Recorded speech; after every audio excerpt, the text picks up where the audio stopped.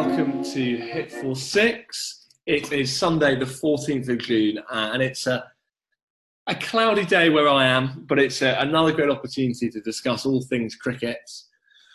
We're now approaching a very, very exciting point in our podcast series of selecting our England 11 of the last 20 years, because this is it.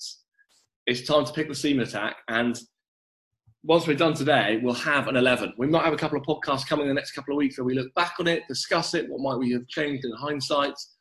But today's a big day. 3 slots to fill, 3 seam bowlers who are going to be our core attack to go with Graeme Swann, our spinner, to take 20 wickets.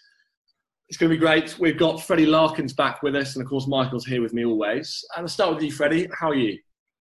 I'm very good, thank you. Last time I overslept by 20 minutes, so it's good to be here on time. I mean, Freddie, you beat us here. We were slightly late, weren't we? So fair play to you. We also meant to have another guest, but he is, I think, still sleeping. So that curse still continues to hit the pod. But yeah, it's good to have you, Freddie. It's one of the dangers of recording fairly early in the morning. I mean, I'd say 9:30 on a Sunday morning isn't scandalously early, but apparently for some people it's unfathomable that we'd record anything at this early hour. Early bird catches the worm, Rob. I think me and you, it's lucky that we do this together, and we're the two are regularly on, because we both like getting up early and getting on with it. So yeah, but anyway, it's cloudy where I am as well, but I'm excited to pick this 3-man seam attack. So Rob, do you want to quickly run through the team so far? Yeah, so we've had opening the batting, Alistair Cook, Marcus Trescothick. Michael Vaughan is at 3, he's our captain. Kevin Peterson at 4, Joe Root at 5, Ben Stokes at 6, Alex Stewart, our wicketkeeper, at 7, Graeme Swann at 8. He might bat lower down the order depending on the seamers we pick today, but at the moment he's at 8. And so we've got these 3 spots left for seamers. I suppose the one thing saying before we kick off, and we might actually start with him, is the one player who you'd expect to maybe bat higher up the order if he is selected is Andrew Flintoff, who's someone we haven't picked as of yet. So I thought he might be a good place to start. Michael, why haven't we picked him so far? And is he in the running for you as one of our seamers? So I think the reason I haven't pushed for him so far is I was planning to push for him today, so I will. Because I think his batting, I'd rather have it at this slightly lower point down the order, although I would have him above Swann, because I don't want the pressure, to be honest, batting. I want him to be playing as a bowler who bats, which I think was what he was in the end as a player. I want him to be someone who can come and biff it down the order, change the game, or submit further misery on the opposition when they're already in the mire. And then I want him to just be bowling its absolute best. And I think he could be a very good part of this seam attack, because if we do end up picking potentially Broad and Anderson as the other 2 spots, I mean, it's not confirmed, but they've got to have a decent chance, right? I think Flintoff is very capable of playing that slightly. I mean, he's a wonderful bowler in his own right, but he can also play that enforcer role slightly better than the 2 of them as well, I think. And so I think he could be really well suited. Plus, he's a wonderful slip fielder. He is a good slip fielder, but I feel we're fairly well covered at slip already.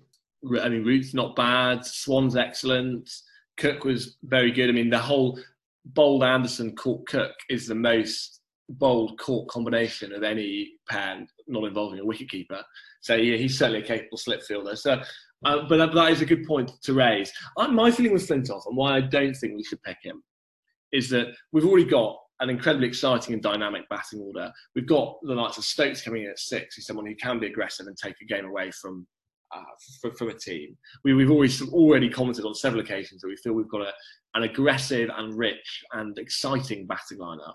So his batting for me is just something we don't really need to even consider, because I feel we're already covered there completely. And so then you look at his bowling, 226 wickets, an average of 32.78. It's very similar. And that's one thing that's quite interesting about this debate, is we've got a number of bowlers with very, very similar averages and numbers of wickets. So Darren Gough, Andy Caddick, Andrew Flintoff, Steve Harmison and Matthew Hoggard all played in a similar-ish era, all took between 220 and 250 test wickets, and all averaged either just under or just over 30, which makes it a really tricky debate to have. Who's going to be our seamer? Some of them are quite similar to each other. Caddick, Hoggard, Gough, swing bowlers. Flintoff, Harmison, more hit the deck seam bowlers. It's just difficult. But I think for Flintoff, going back to him, I wonder if his numbers just don't stand out enough. Only 5 wicket hauls. So often there's other players taking like a number of the wickets. There's a winning games with their bowling. I just wonder if he's such a good cricketer, be a great 12th man, a great person in the squad. But does he maybe, now we've gone with Stokes, does Flintoff miss out? I mean, if we're going to talk about moments, obviously 2005 as a whole, wonderful. 2009, he had his moments. But for me, the best over was that 2005 over where he got Langer and Ponting out, and it was unbelievable. And for me, that's got to get him right in the frame for the discussion, because that as a moment really stands out. What do you think, Freddie? Does the question, because if all these bowlers have very similar stats, 200, 250 on wickets at shade over 30, does the question then become about moments and character and sort of that intangible ability to change a game, which Flintoff undeniably had? Yeah, I think if you go with that, I mean, if we're going to have one bowler, he's going to be a game-changing bowler. It'll probably be Stuart Broad. I think we'll come to him in a bit. But he's had a match-winning spell in a game. But I think certainly Flintoff and Harmison bring a different dynamic.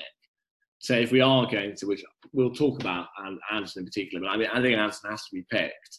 But if you're already going to have an orthodox outswing bowler, I think that makes it harder to make the case for Hoggard, Caddick, Goff, because they're...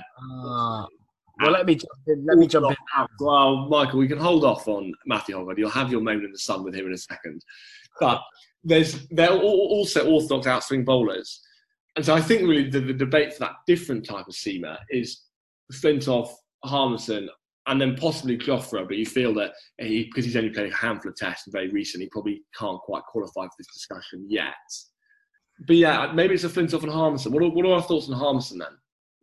I mean, he's got to be there, right? He was the world's number one bowler for a point. His, 7 for 12 against the West Indies? That's a moment. If we're talking about moments, that's a moment. And on his day, he was absolutely fearsome. But then also, when it wasn't his day, he was pretty hopeless. He also couldn't play away, as in, he could play away. Obviously, the West Indies haul came away, but he really struggled with homesickness. And I think that would count against him when we're picking our dream team. We want a squad who can tour everywhere. But then again, I guess that'd be harsh, and we didn't count it against Marcus Trescothic. Maybe I shouldn't be factoring that into the discussion. What do you think, Freddie? Harmison's away stat significantly, noticeably worse than his home stats, averaging 28 at home and 37 away. So you're right. Do we have to think about away tests? I agree that when he was at the peak of his powers, no batsman in the world would want to be facing up to Harmison. Steep bounce and fast. But how often is he going to do that for us? Yeah, and what's frustrating with him is that you feel that as a bowler, he was a type of bowler who should have succeeded around the world, because he didn't need it to be cloudy and 15 degrees in Leeds to take wickets. Yeah, he hit the deck hard, fast, vicious, you could bowl really vicious deliveries. And so it's almost frustrating. You feel like what a player he could have been abroad, and it's such a shame that he wasn't. But the fact that he wasn't, we can't really pick him on the basis of, he should have been good away. If he wasn't, he wasn't. How do Flintoff's stats away compare, Freddie?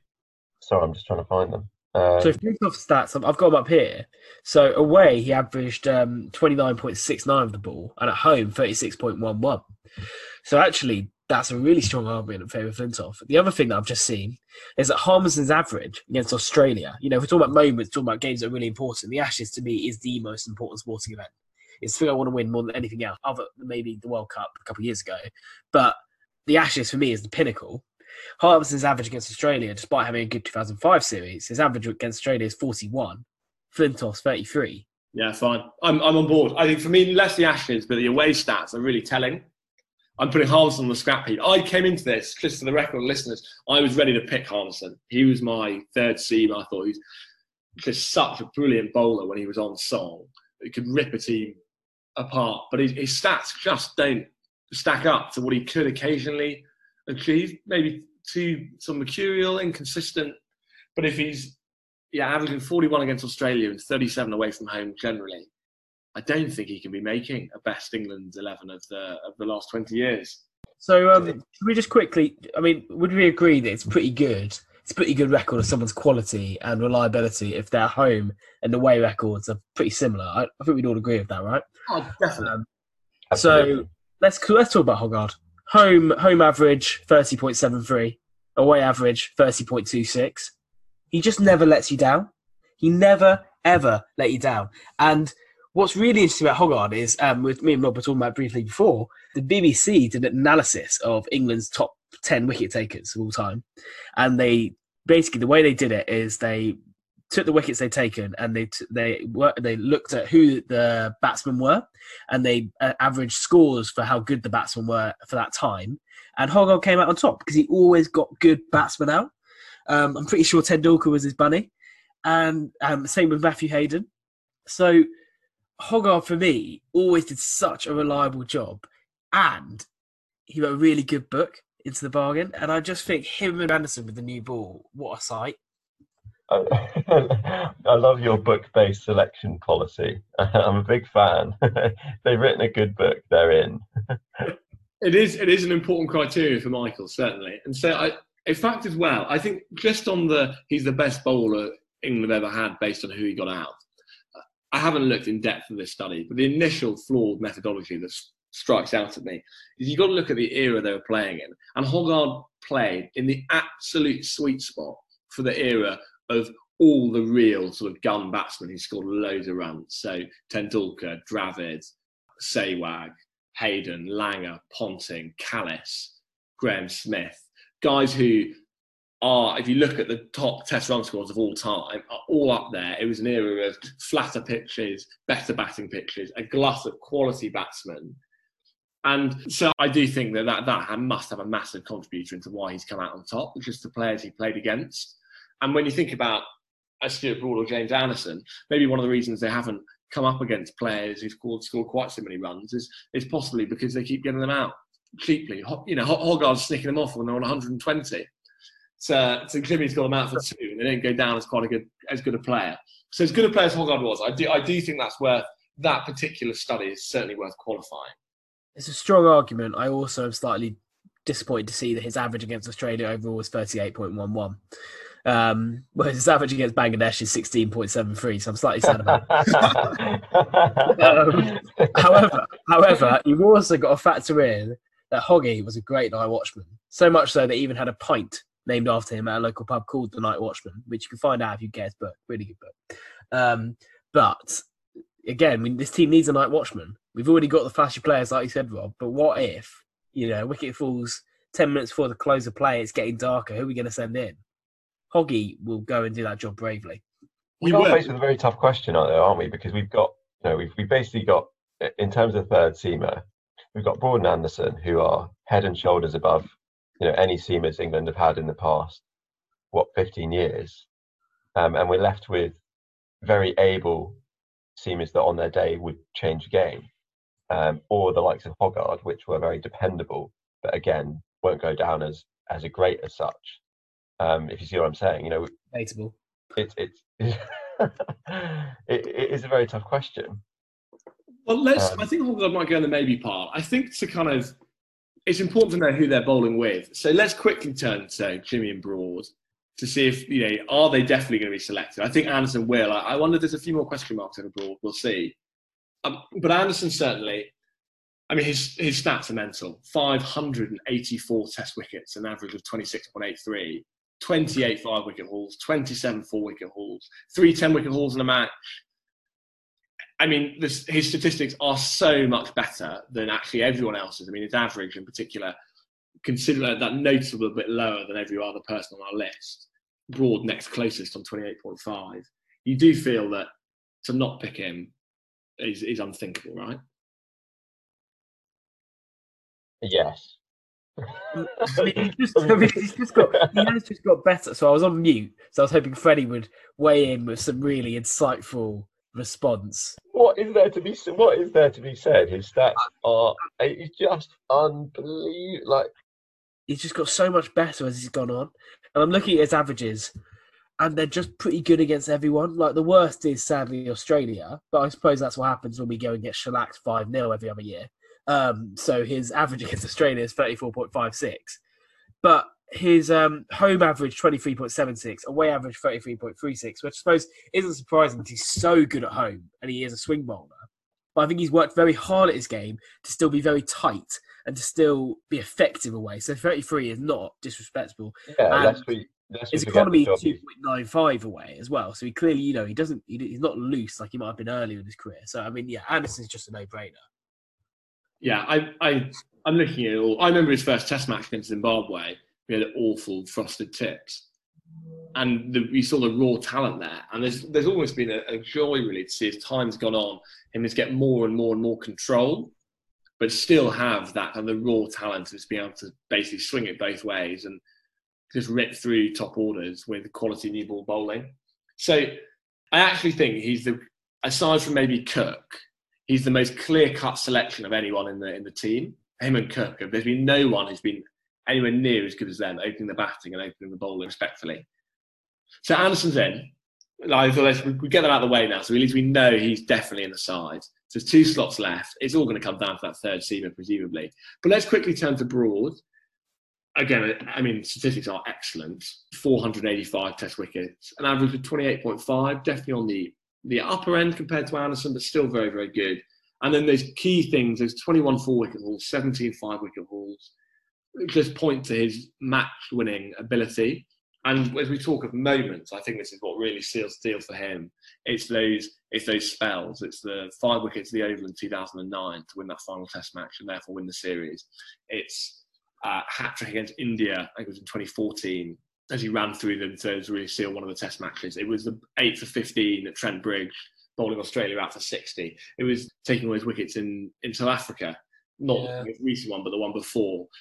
Suddenly they were 20 for 6 and the game was over. He's done that. It's perhaps frustrating that he doesn't do it all the time, but he's done it enough times. And when he's not quite on the song, he's still solid, going at 2.5, 3 and over, picking up wickets here and there. I think also at the beginning and end of his, not end of his career, but to now, there's 2 things for me. The first one is that first 5-wicket haul you mentioned, not the first 5, the first spell against Australia in 2009, where he really announced himself, because I don't think he had until that point. I don't think his place was anywhere near secure. He had a fairly middling Ashes to that point. And then that spell was just unbelievable, and it was so wonderful. And for me, it's my favourite Broad spell because it was so unexpected.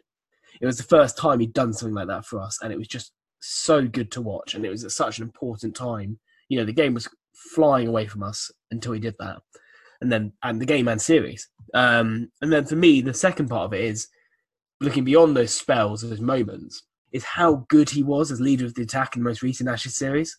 No Anderson, he's asked to lead the attack in the Ashes first time in his career, and he did it wonderfully. His pace was really up. His pace was up at 87, 88. He had Warner as his bunny, which was wonderful to watch. I mean, that really cemented Broad's place in my heart, if it wasn't already. If we're thinking about bowlers that are very good against a certain type of batsman, left-handers, Broad is just all over them. They really struggle with his angle because obviously early on in his career he was more of an outswing bowler, but his wrist position kind of changed such that he would he'd be basically going angling the ball in, which means that he takes it away from the left-hander, which Warner really, really struggled with. So I think obviously that counts in his favour, if not his credible stats. Do we have to? I know he's essentially a shoo-in, but do we have to think about him as a dressing room presence? What do we think about that? Well, particularly with KP as well. I mean, we're gonna need Vaughan and Stewart to be really, making sure that Broad doesn't overstep the mark. Because you're right, Freddie. Him and KP in the dressing room could be fireworks, especially when you chuck Swan into the mix. Yeah, because they were that Swan, Anderson, Broad, who are going to be 3 of our 4-pronged main attack, were definitely a trio for quite a long time. Got on well. There was a bit of a bowler's union against the batsmen. My hope is that, that they're older, they're more mature, they're more rounded individuals now, and so perhaps, and they've had some. Certainly, Swan and Broad with his batting have had some humbling experiences of more recent times. Swan with the kind of ignominy of how he had to retire, and Broad with his batting basically completely going to pot. I hope maybe they're more humble characters, more rounded. perhaps for me, I don't know. I always liked Stuart Broad. He talks nicely to Mark Nicholas and Michael Atherton after a day's play. He seems like a friendly fella. So from what I heard, from what we all heard, I guess we all read the same news reports, is that there had been quite a nasty culture developing, particularly on the field. With Broad and Anderson's bowling, e.g. if there was a misfield, a drop catch, they'd really let the fielder have it, which is acceptable to an extent, but I think it was getting pretty poisonous to the extent that new players were really scared of them. And I think that's partly what Peterson took umbrage with, other than a lot of other stuff. When Peterson tried to stick up sometimes for the new players in the dressing room. And I think Swan was also getting in on that. But I think because of the backlash they received and because of all of the drama that happened, I get the sense it's not quite as bad. And maybe, like you said, Rob, they've mellowed out a bit. The only final thing I'd say on Broad is I want Broad in my team as long as he agrees to never, ever, ever think of himself as the enforcer of the attack. Because I think we can all remember that bit of Broad's career where he suddenly started bowling loads of bouncers at the Sri Lankans and Indians. And they kept calling about him as the enforcer. He took no wickets. And then the next series he starts pitching up, he starts taking wickets. And they're like, wow, pitching up, Broad, wickets. But so as long as he never, ever sees himself as the enforcer, he can be in the team. Yeah, I hopefully he's learned from that. And I think my final comments on him really is when we talk about moments, two of my favourite moments of watching cricket live involve Stuart Broad. One was his incredible 169 against Pakistan at Lords. A test match sadly blighted by the spot fixing scandal. But it was there as well, Rob? Yeah, don't worry.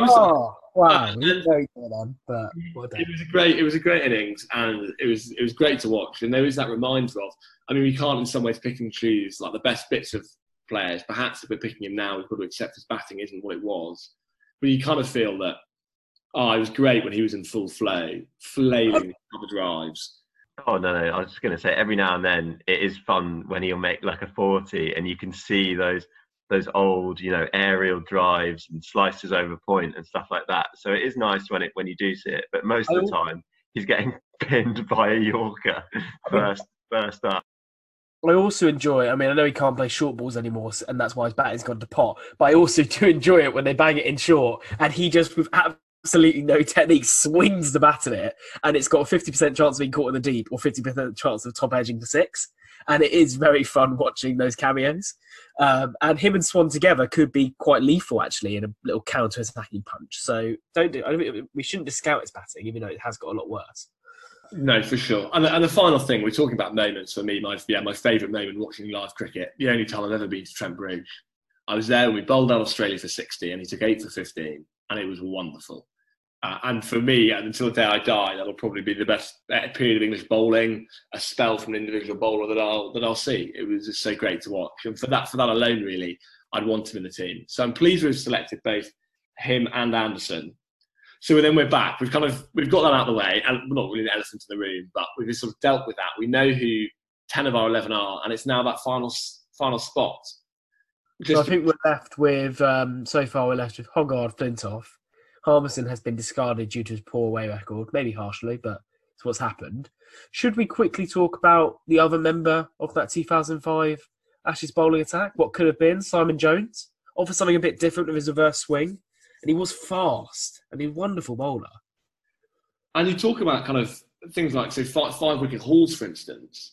He only played 18 test matches, but took 3 fifers. That's the same number as Flintoff. So the impact he had in the small time he was playing for England was really, really significant. But it's a tantalising thought, isn't it? He pitched it up. And that's literally what, all you can ask for fast bowlers. Just hit the stumps. And he did exactly that. It's tantalising, isn't it? What might have been. Also, good book, and he came to speak at our uni cricket thing, and he was great, wasn't he? He's great value. I missed it, so I'm unable to comment, sadly. That's really sad. Well, good bloke, yeah. Monty was tarred by his experience of us. Simon Jones was elevated by it. And he's one of those cricketers who was born on Christmas Day, so we've already got Trescothick and Cook in the team, and if we had Simon Jones, we would have 3 of the 11 born on Christmas Day, which I think is, what are the odds? It is extraordinary. It's 1 in 365. Well, if it's not 1 in 365, if you timed it out by, the 11 players times 365. Very true. The odds are far greater than that. But no, sadly, it has to be mentioned, of course, because he was really good.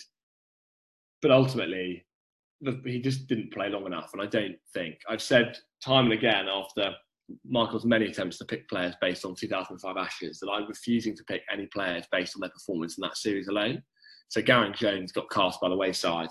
And so sadly, his namesake, Simon Jones, I just think we can't pick him. As good a player as he might have been, to only take 59 Test wickets when we're talking other bowlers on this list have taken over 200, two of them have taken over 400. It just doesn't quite feel right. You mentioned the namesake thing, Rob. That has just made me from the deep depths of memory. I was so surprised, aged 11, when I got told that Simon Jones and Gareth Jones weren't brothers. I think at the age of 11, I just assumed, and I think I said it to my dad in passing. He went, "They're not brothers. They don't look anything like each other. They're not related." And I was so surprised because you just see Jones in the batting lineup. That is, I like that. It's funny. And of course, one thing worth saying, of course, with that common Welsh surname, is he's the last Welshman to play Test cricket for England, I believe. It's been a long time since then. It is, of course, the English and Welsh Cricket Board. But not much. Right? Yeah, but I don't think there's been anyone in Test cricket. I'm trying to think, but I think you might be right. Oh, wait, no, he's not. I was about to say Dawid Malan, but he's definitely not Welsh. No, not even slightly. Despite the David first name. Yeah. So I think that's correct in saying, of course, in the past, around that time, slightly before Robert Croft, and I suppose Gareth Jones kind of counted, but he wasn't really Welsh. He was Australian. I suppose the next hope might be Nye Donald, but I think he's dropped off the form quite a lot since his first good season for England. Yeah, and sadly the player would have been Tom Maynard, but sadly died a little while ago, so it wasn't to be for him. So not Tom Jones. I'm pleased we've mentioned him. I think it's important because he was really good and he could have been amazing for quite a long period of time. But I don't think we can pick a player off such a limited, because maybe that was just the one time he was really in form, and over a longer career we would have seen more of the lows, like a Harmison. They could then undermine them as being worthy for his team, whereas an Anderson, Broad, and some of the others sustained their ability for a longer period of time. So I think actually on that, just final word on Simon Jones, he's not getting picked for this team, but just the rest of his career, obviously he didn't play for England again, but he became a very effective T20 bowler, and actually his first class record in the seasons he managed to get out he was still wonderful, still took over 50 wickets, average in the mid-20s, I believe. So he remained a really good bowler. It's just such a shame with his injuries. Yeah. Should we talk about Gough and Caddick quickly? Yeah, well, I'm about to say Andy Caddick is my big. I had it with Mark Butcher for the number 3 slot. So, and this is my equivalent now in the bowling attack. I think Andy Caddick is in with a great shout of being selected. I'd love you to get up, one of you get up his stats through the waveform. I'll just run through for the listeners at home his more general statistics. 234 Test wickets, an average below 30, which is significant because a lot of these bowlers don't have an average below 30. But here's the really key thing: an excellent strike rate of 57.9, 13 5-wicket hauls, 9 4-wicket hauls, 1 10-for as well. A great bowler and a hugely underrated bowler. I totally agree. And serious stats. I mean, everyone has better stats, when they win games, but averaging 19 in victories. So really a bowler that changes a game and wins you a game, I would say. But is he ever so slightly out of our time range? I don't know about you, but I associate him with an England team of the late 90s and early 2000s. And obviously, Rob, you're a Badger, so you're watching cricket out of the womb. But is he? Does he count? He's before my time. Yeah. Are we counting him in our sort of era? If that makes sense. I want to, because I remember him taking wickets. I certainly remember him being part of the early England team. I remember thinking he was so old because he had grey hair. So I mean, he was quite old by the time he finished, and he was sort of 35. But I kept saying, Dad, I can't believe this guy's in his early 50s still playing for England. On the statistics, I'm very sad to see because I don't want to pick Andy Caddick, but his away average is 29.7, his home average is 30. So he's actually better away, which is very good for your argument, Rob. And what's his average in the Ashes? His average in the Ashes is 40. Gutted. I thought that includes home and away, although it's not really fair to him because we were just getting pasted every single Ashes at that point. Yeah, and he probably gets an even better batting lineup than Simon Jones, Hogarth, Harmison did in 2005, because instead of Damien Martin, they had Steve Waugh, and instead of Simon Katich, they had Mark Waugh. So, yeah. I would say though, his bowling average is wonderful in wins. You're right, Freddie, 19.67. But his bowling average in losses is 44.85. Which he was the key player, mate. He was the one taking the wickets. He had no one backing him up. The one who wasn't taking the wicket, and the team weren't doing well as a result of it. Like, you've got to take both sides of it. Those wins, mate. When all I can say, Andy Caddick, match winner. When we were on, right, let's put him on the maybe pile. What about Darren Gough? Okay, Darren Gough is, similar era. I feel he crept a little bit more into our conscience because he was still playing one-day cricket into 2006, and he also made that first summer I really watched cricket, which was 2003. That whole series, he played a bit. He had a part in that Test series. He certainly played at Lords, I remember. So I feel he definitely qualifies for this era. Average of 28.39. Again, a bag full of fifers, fourfers. A really authentic swing bowler. Shorter, stockier. Had that kind of textbook side-on action. And a great bowler. And an enjoyable cricket pundit now and summariser for TalkSport. So I'm a big Darren Gough advocate. Yeah, very good. Very, very. What's the word? Kind of equal stats across playing, different teams as well. Averaging his worst average against South Africa, and that's 38. 30 against Australia, 20 against New Zealand, 22 versus Pakistan, 25 versus the West Indies. So, like, to me, that suggests.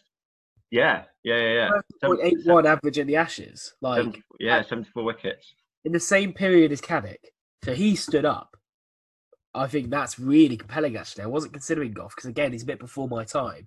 But if we're going to pick someone slightly before my time, I think I'm weighing in on Gough's side rather than Caddick. Also, his average in losses 32.28, average in wins 19.94. He was always there. What a fighter. And he could bat. I'm disgusted. Andy Caddick, as someone who is between 6'4", 6'5", bowls slightly slower than you'd hope, seam up, and has sticky out ears. There's something about Andy Caddick that I really identify with. Get selected, but I accept that Darren Gough's numbers are slightly better. He fits slightly more into our era as well. So we've got to be cutthroat here. We don't have that long left, so I reckon Caddick, along with Harmison, two players that for me were right front runners. I'm willing to let go, but Gough will certainly put in that maybe pile for the final showdown. So Flintoff, Hoggard, Gough. Any other names we want to throw into the mix before we kind of make a decision? I think it's time. I think we've got to make our decision, haven't we? So in terms of a shortlist, I will quickly. I've got one. I just want to throw a couple of people who we're not going to talk about, but I think are good bowlers from this era. Just two. One's Ryan Sidebottom, a left armour, so it would offer something different.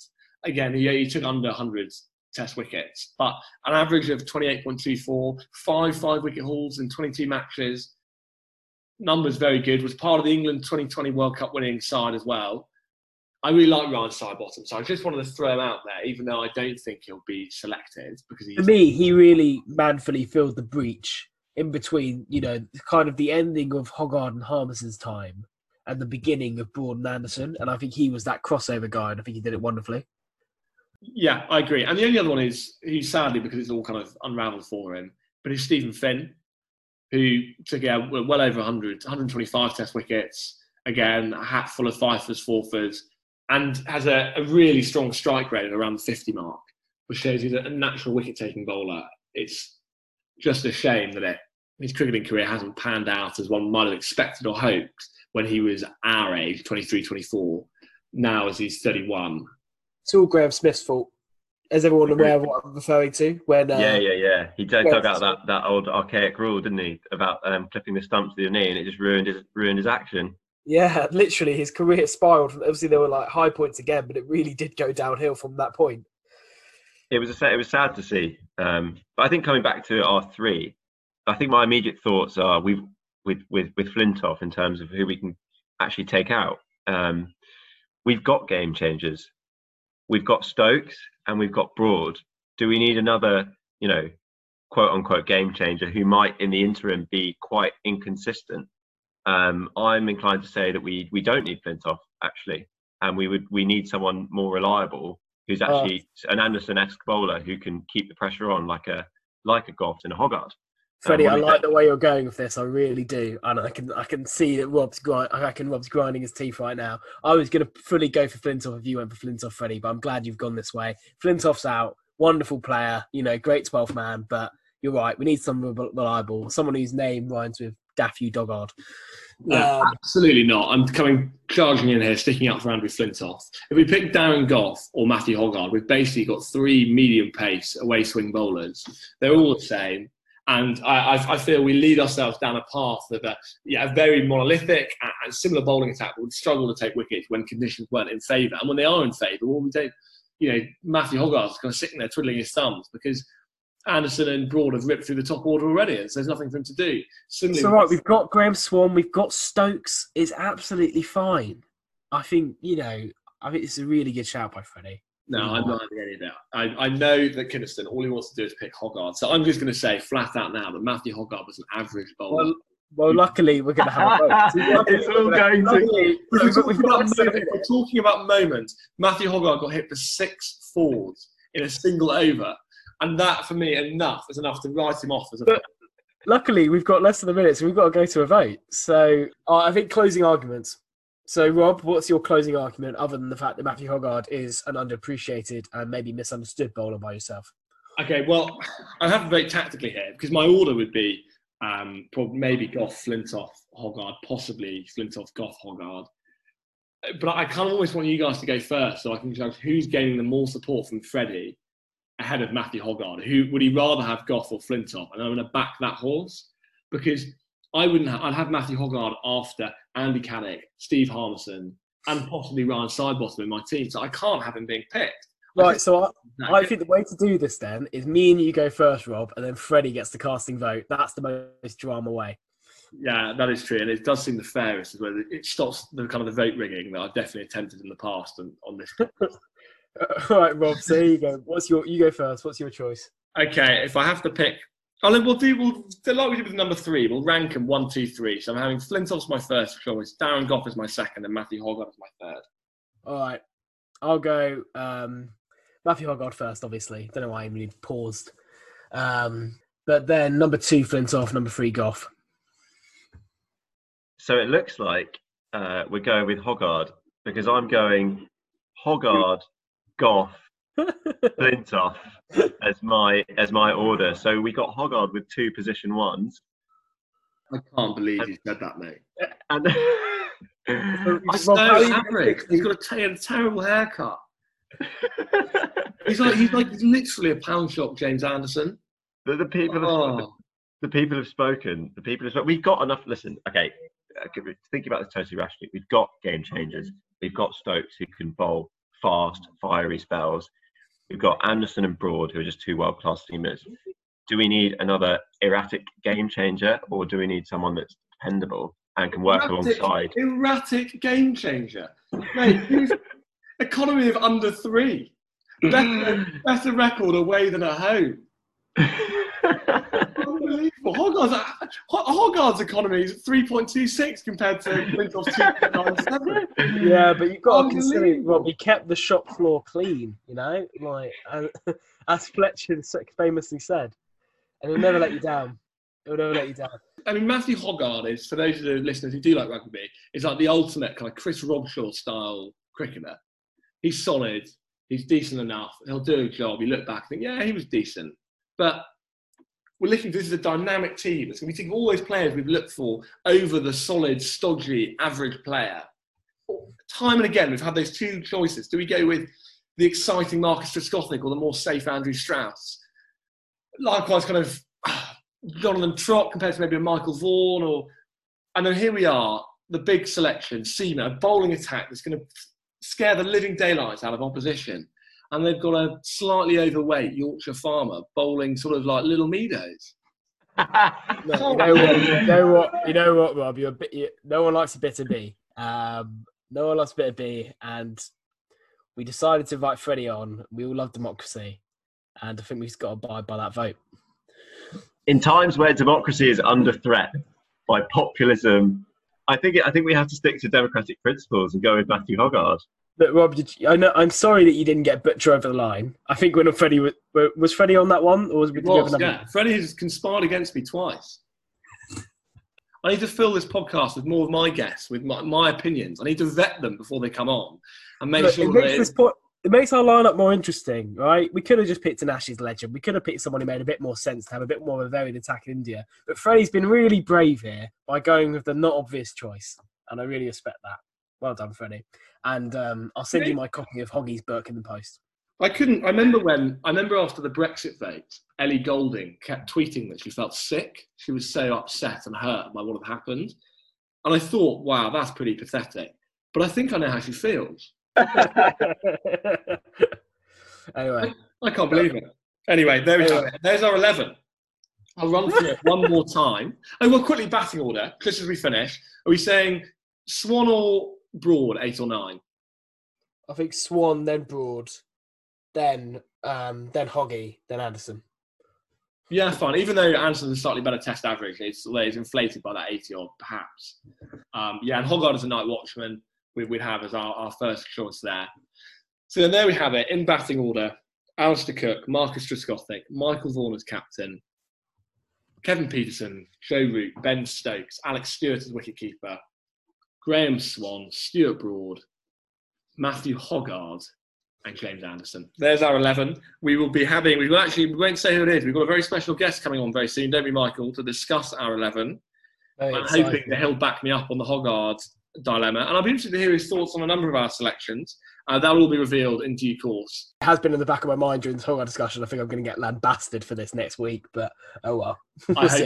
I hope so. But many, many thanks, both of you, for joining me. Freddie, your last appearance on Hit the Six, but it's been a pleasure for the times we have had you on. And yeah, Michael, see you soon. See you guys. Thanks.